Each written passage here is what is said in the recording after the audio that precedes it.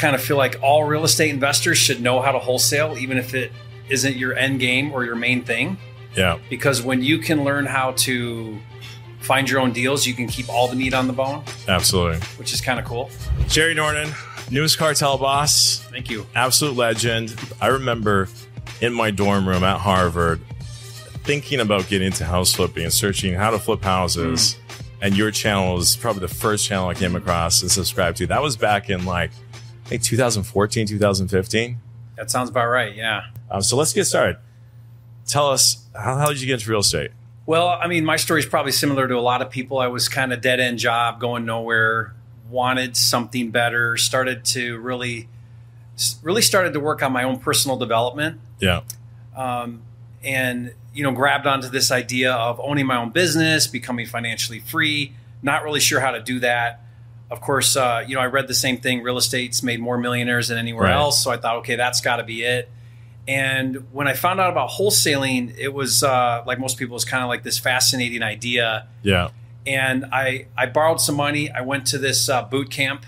Yeah. What were you doing before this? Were you It was you underground construction. Yeah. It was literally digging holes in construction. Wow. Was what I was doing before wholesaling.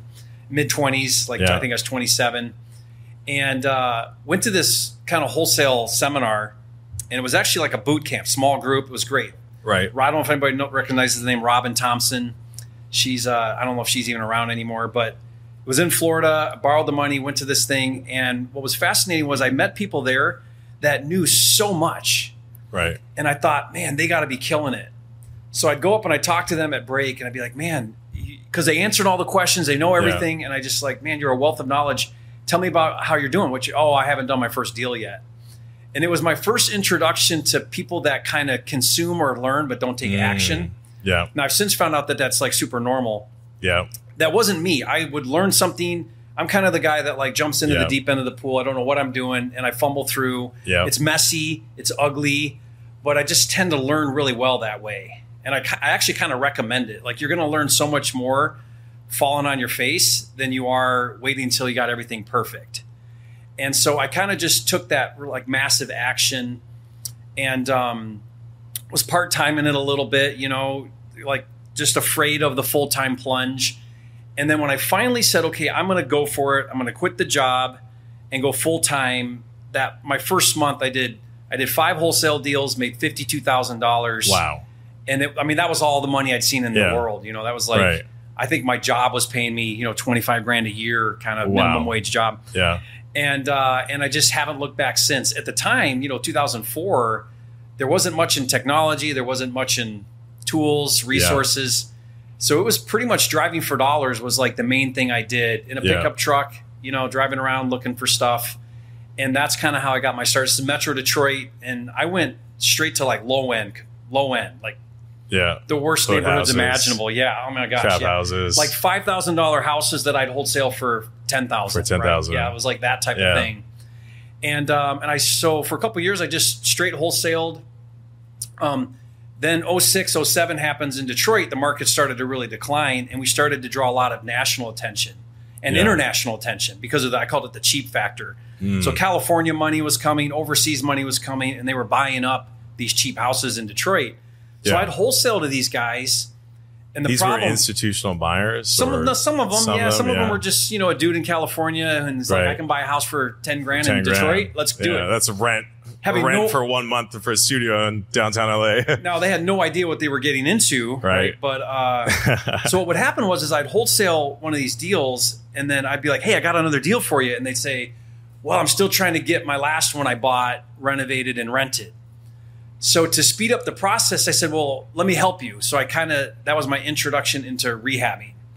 I didn't do it because I wanted to. I did it because out of necessity, I can't wholesale another house until they got the last one done. So then I started rehabbing. And then I thought, you know what, why don't I help them with management? I got some management people and we started doing some management. And so I got into the whole turnkey model. And then I thought, well, why don't I just build up some inventory? So I'd buy it, rehab it, put renter in place, and then sell it as a done product. Yeah. So I did that for a while. Then 08 happens, financing falls out. By the way, I was doing maybe 80 of these a year, turnkey rentals. So it was like kind of an operation. I had 15 deals going on at a time. The bottom falls out. People can't get financing. What they were doing is they'd buy it for 50. It appraised for 80. They'd cash out, refi, buy another one. So I'd sell one guy 10 houses. Yeah. Right? It was awesome until they couldn't get financing. Mm-hmm. So then, overnight I'm kind of out of business with that model. So all I did is I said, okay, well, why don't I do the same thing but retail? And so I'd buy it, renovate it, just flip it, retail. Yeah. So a little different rehabs. We're doing granite now and a little nicer, but same idea. Yeah. And I just pivoted on the spot. And I think that was a valuable lesson because I saw a lot of people go out of business during the 2008 crash. Mm-hmm. And it was like skipping a rock and I was on to the next thing that worked. Yeah. Now that was a challenge because for every 3 contracts I'd get, 1 could close because financing was hard retail as well. They wouldn't appraise or they couldn't get financing. So, but I worked through it. And then I had something really pivotal happen. I got a deal that I flipped that was in a $375,000 neighborhood. And I was flipping like $150,000 houses. Yeah. So I do this flip. I make $75,000 instead of $25,000. Right. And it was just as much work. Yeah. And I had this light bulb moment of like, wow, why don't I focus more on margin than volume? Yeah. And so that was a real sticking point for me. So I continued that progress of like just going higher end. Yeah. And, all along the way, I had this goal, like I want to do $1 million deal. Like that was my big thing when I was young in the business. I was like, deal. One deal makes me $1 million. And so I'd write that down. I'd write it every year. I'd rewrite that goal. I'd think about it. And a few years ago in Scottsdale, Arizona, I did my first, $1 million deal. Wow. And hit that benchmark. And then, I've done several since then. So it was kind of like when you do something, you reset your expectations. Mm-hmm. Right? Like it's a new thermostat. Yeah. And so I've really enjoyed flipping as well. And all along the way, I've just continued to wholesale. I kind of have the philosophy for a lot of years, if I can find my own deals, I'll keep the home runs and fix and flip those. And the singles, doubles, and triples, I'll wholesale those. Yeah. Because there's always a flipper that's okay to make small margins. Yeah. Every market has those. Yeah. In fact, most wholesaling is, finding that end buyer that will pay the most, which means you might be making more as the wholesaler than that flipper is going to make on that deal. But that's just how it is. In Phoenix, they make $20,000 to do the value is in the buy. I always tell you, you make your money when you buy, you lose it on construction. Yeah, definitely. And so I've always kept wholesaling as kind of my grassroots because wholesaling saved me in a lot of messes. Yeah. There's been several times where, I've overextended. I've got too many loans, too many deals. And I'm like, man, I got to go wholesale some deals so I can make my loan payments next month. Yeah. Yeah. So I kind of feel like that's been the holy grail. And it's just been an amazing business model to think that you can, through some hustle, get a great contract, make some quick cash assigning that to somebody else, put that money in your pocket, and then go do other things or keep going. Yeah. It's almost like once you've done it a few times, it's kind of like you almost have this security in the back of your mind where you're like, even if I'm not wholesaling, if I ever do need money, I can just pound the phones for 2 weeks and get myself a deal and go make $25,000, $35,000. And I've done that a few times, even with InvestorLift and, certain times where like we needed cash flow, I'll just be like, all right, let me go pound the phones for a little bit, go do a couple assignments, refill the bank account. Good to go. Yeah, I think what's been fascinating for me in the education space for all these years is much of the mindset around wholesaling is that it's a springboard into something else. Mm-hmm. And what's been amazing, especially since getting to know you a lot better, is that's not at all the case for some wholesalers. A lot of times I see guys going the other way. They start flipping, right? They watch HGTV. They start diving in right away with flipping. Yeah, and then they realize how hard it is. Yeah. And then they come to the realization that all the money is made on the buy and the throughput and volume. The time it takes you to flip one house, I can wholesale 10. So even if you're making twice as much money on that deal, if I could do 10 times more deals in the same amount of time with the same team and the same effort, you're making more money wholesaling. So now there's the last few years, there's been this emergence of the mega wholesalers. Yeah.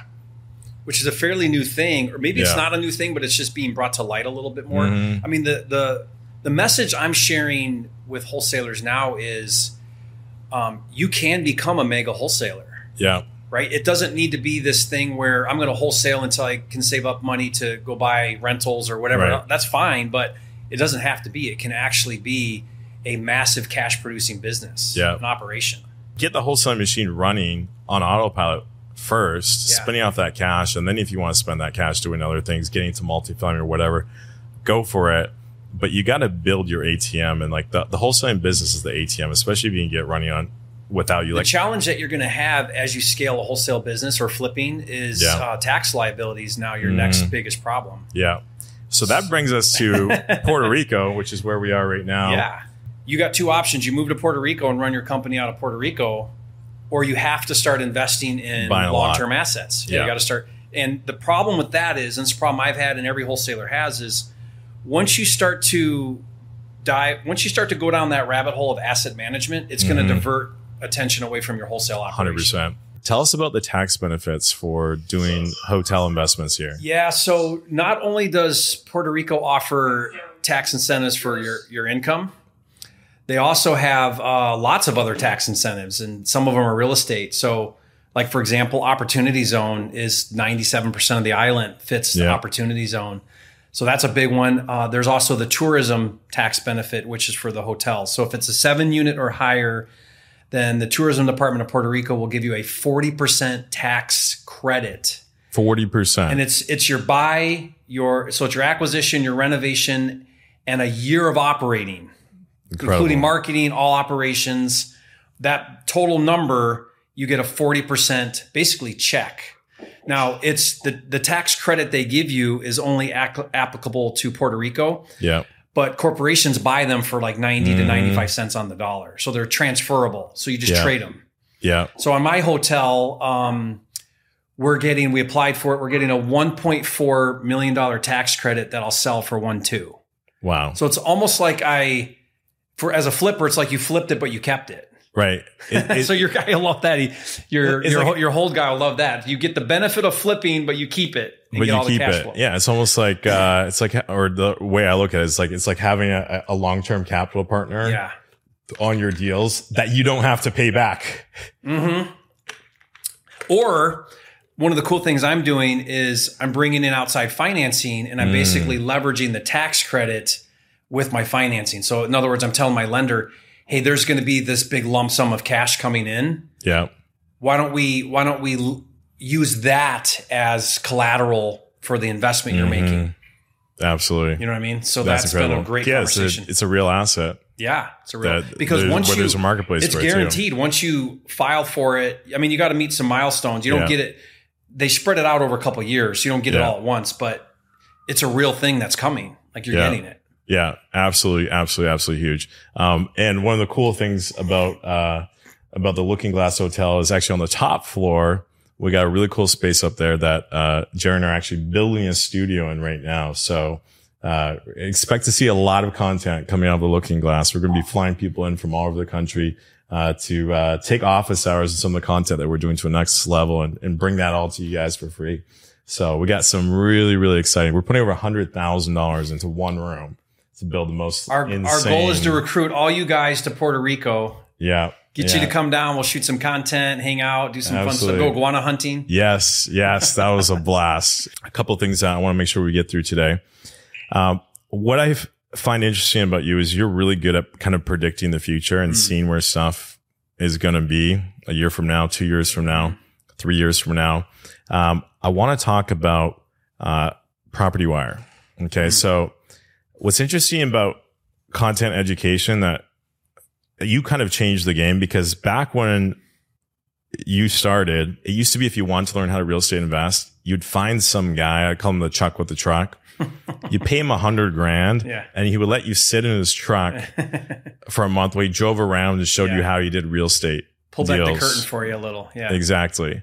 And that's kind of how you learned real estate education. And then the seminar business kind of came out, but that was a lot of fluff, not a lot of actual substantive content. You came out on YouTube and started just giving out the entire game for free. By the way, we did an entire 8 video series, Jerry and I. Check it out on Jerry Norton's channel. There's a playlist there. My entire 0 to $1 million per month playbook. I've never done the entire thing. all at once, and the whole thing is on your channel. That literally could sell as a course. People have commented and said, this is more than I've gotten on any paid thing I've ever done. Yeah. It's a great example of giving away for free what used to cost a lot of money to get access to. But you and I did it very strategically because we're playing the long game. And that's the difference. Absolutely. Right? Absolutely. We don't care about a quick buck here and there. So you guys should jump on that. I have had people say that they've spent $30,000, $40,000 on coaching and learned more in a few hours watching that. So definitely check it out if you haven't. But the main point is you kind of came out with that theory. You pushed it out there. You proved it. Then everyone copied you. Yeah. Now with Property Wire, explain to us how you're kind of doing the same. Yeah. So when I first started doing content, what happened was I was in the education space. So I was selling coaching. I was selling courses. And I saw the trends in content moving more and more to high value content. So content used to be, and you guys probably all remember this, you'd watch a YouTube video, and it would say, hey, here's steps 1 and 2 and 3. But if you want steps 4, 5, and 6, buy my course. Yeah. So it was used as kind of like a bait and switch type of thing. Or I'll give you chapter 1. If you want the rest of it, buy my course. And that was where how content was used in the past. But, what I saw was I said, this is not going to stay like this. Yeah. And you started to see content just start to go up in quality. So what I did is I strategically made a move and I said, you know what? I'm no longer going to sell courses. Like I'm out of the course business. Instead, I'm going to put as much as I can in value into free content. Now, I still monetize because we have software, we can do coaching. So there's other ways to monetize. But as far as content, I want it to be the one that would give all the steps, not just the barn, the whole farm. Yeah. So it used to be give the barn, sell the farm. Now it's like, here's the whole farm. And it really worked well because what it did is it allowed people to really gain a lot of trust, a lot of confidence. Here's a guy giving high value, not asking for anything in return. In fact, not only did I do the content that way, but then we would just give tons of free resources. Yeah. Here's my contracts. Here's my scripts. Here's whatever. Right. Today we have over 40, like we call them lead magnets, but they're free resources that are high quality, valuable resources. And what that's done is it's built a lot of trust and a lot of confidence. Mm-hmm. And I believe in the law of reciprocity. When you do something good for somebody else, they feel an obligation to do something back for you. Yeah. So now I can say, hey, here's this content that I put my heart and soul into. Watch this video. And hey, by the way, check out my software if you're interested, sign up for it. Yeah. And it's now drawn people into the platform that way in a massive way. And that'll do the same thing with our masterclass. People will come to Investor Lift because they're like, here's this Rob Wensley guy giving away trade secrets that no one gives away. Mm-hmm. I want to find out more about what he does. I want to check out what he's doing. If he's giving me this high value, what's his paid stuff like? Must be amazing. Yeah. Kind of idea. Yeah. Right? And I have the same philosophy as you. I always am like, hey, I'm going to give out all my content for free because if people do well and if they consume the content, they execute on it, they do well and make tons of money on deals, they got to sell those deals somewhere. Yeah. And if I've built the trust with them on content and they've had success with that, they're going to buy the software and they're going to use the software and they're not going anywhere. Yeah. Right. So I share that 100%. And now you're doing that with data. Yeah. So with the data, and by the way, I'm not the first one to think of that idea. That's a very common model. I mean, if you look at, I think Zillow is a great example. Yeah. So Zillow is the largest retail property data site. Right. And how does Zillow make money? Well, from advertisements. So here's all the information for free. Here's the data, search and look at homes for free. And then we're going to monetize on the side, offering other services. Mm-hmm. So it used to be in the very recent future, the model was, we'll give you 10,000 records, 10,000 leads for a monthly subscription, $97 a month. And then where they really made money was on the upsells, right? Mm-hmm. So then if you want more than 10,000, which anybody who's in the game really at any kind of level is going to need more than 10,000. So then they started averaging more like, $600, $700, $800 a month when you bought all the additional data, mm-hmm. right? And so that was sort of the model. Well, my idea, and by the way, we're still in the early phases. So I'll either be a genius or a complete moron, but we've decided to just give the data for free, unlimited. Guys, you get that unlimited property data. Yeah. So it's prop wire. If you guys haven't checked it out yet, it's prop wire. Now, I knew that the only way this would work is it had to be as good or better than the big data providers. Yeah. And the user interface had to be really slick. Like it had to be where you don't need a tutorial to know how to use it. Like you can get in there and it's intuitive and figure it out. And so I knew I couldn't build that with my overseas team where I built Flipster. My first software was kind of like a grassroots. Right. You know, it's like stuff stacked on top of stuff. Right. It's clunky. Yeah. It's overseas engineers. You go in there and you're like, I'm overwhelmed. Yeah. Like I thought the more you add to it, the better it'll be. Yeah. Feature bloat. Yeah. Which I've quickly learned that, you know, that's not how software works. The more it has, the worse it is. Right. It's free. And I wanted it to have a really great user interface. We've got cool features like lead stacking where you can just literally click multiple lead types and it'll condense the data to just that. So, you know, and we've added things like comps. We recently rolled out monetization, which is skip tracing. So now we have a skip tracing service, and that's monetized. So it's kind of cool now to see. You know, in a few months we went from launch to today. We have, I think, 30,000 subscribers to the software. Wow! And we're averaging, you know, and now the skip tracing is really doing well. So we're not break even yet. So because I'm spending a lot of money on data and a lot of money on the dev team. And I've been now working on the software for a long time, you know, over a year, 18 months, I think. So I've got a lot, and it's pretty much self-funded. So it's just my cash into this project. But I really believe that, the industry's going there anyway. Yeah. You know, like when you see something happening, it's like, well, do I want to sit by and watch it happen anyway? Or do I want to be the one that does it? Yeah. And so that's kind of how I approach that project is 100%. And it's one of the things they teach you at Harvard. In any commodities business, there's something called perfect competition, where basically it's a race to the bottom on price. And in a data business, if there's other monetization strategies, eventually the data is going to be free. And you just jumped ahead on that. The big aha moment I had was your competitive advantage in the marketplace is not data. No, it all comes from the same providers. Everybody's got the same data. Everyone's got the same data. Everybody has the same information. 100%. So why do you have guys, you know, Jason Ford doing $1 million a month and other guys that can't get their first deal? It's not the data. It's how you we used use to think it was the information. We used to think, you know, if I had the secret list, right, or, you know, if I was in a market where there was no competition, well, that's not the case. Yeah. Seller data is dime a dozen. Like it all comes from basically two providers, and then other people resell it on top and have different APIs and stuff. But basically, it comes from two companies. So that's no longer the secret sauce. Is the data. 100%. We're going to have lots more content coming out with Jerry and myself here in the next few weeks and months. Make sure to check out the series we did on Jerry's channel. When you watch those, drop in the comments what else you'd like us to cover that maybe we didn't cover in those first 8 videos. That would be super valuable to us. And we'll shoot them, we'll record them, we'll put them out there, 100%, you know, free education. We dropped a lot of fire today. Yeah, it was a lot good. of fire. Great. Invite me back anytime, Rob. Absolutely.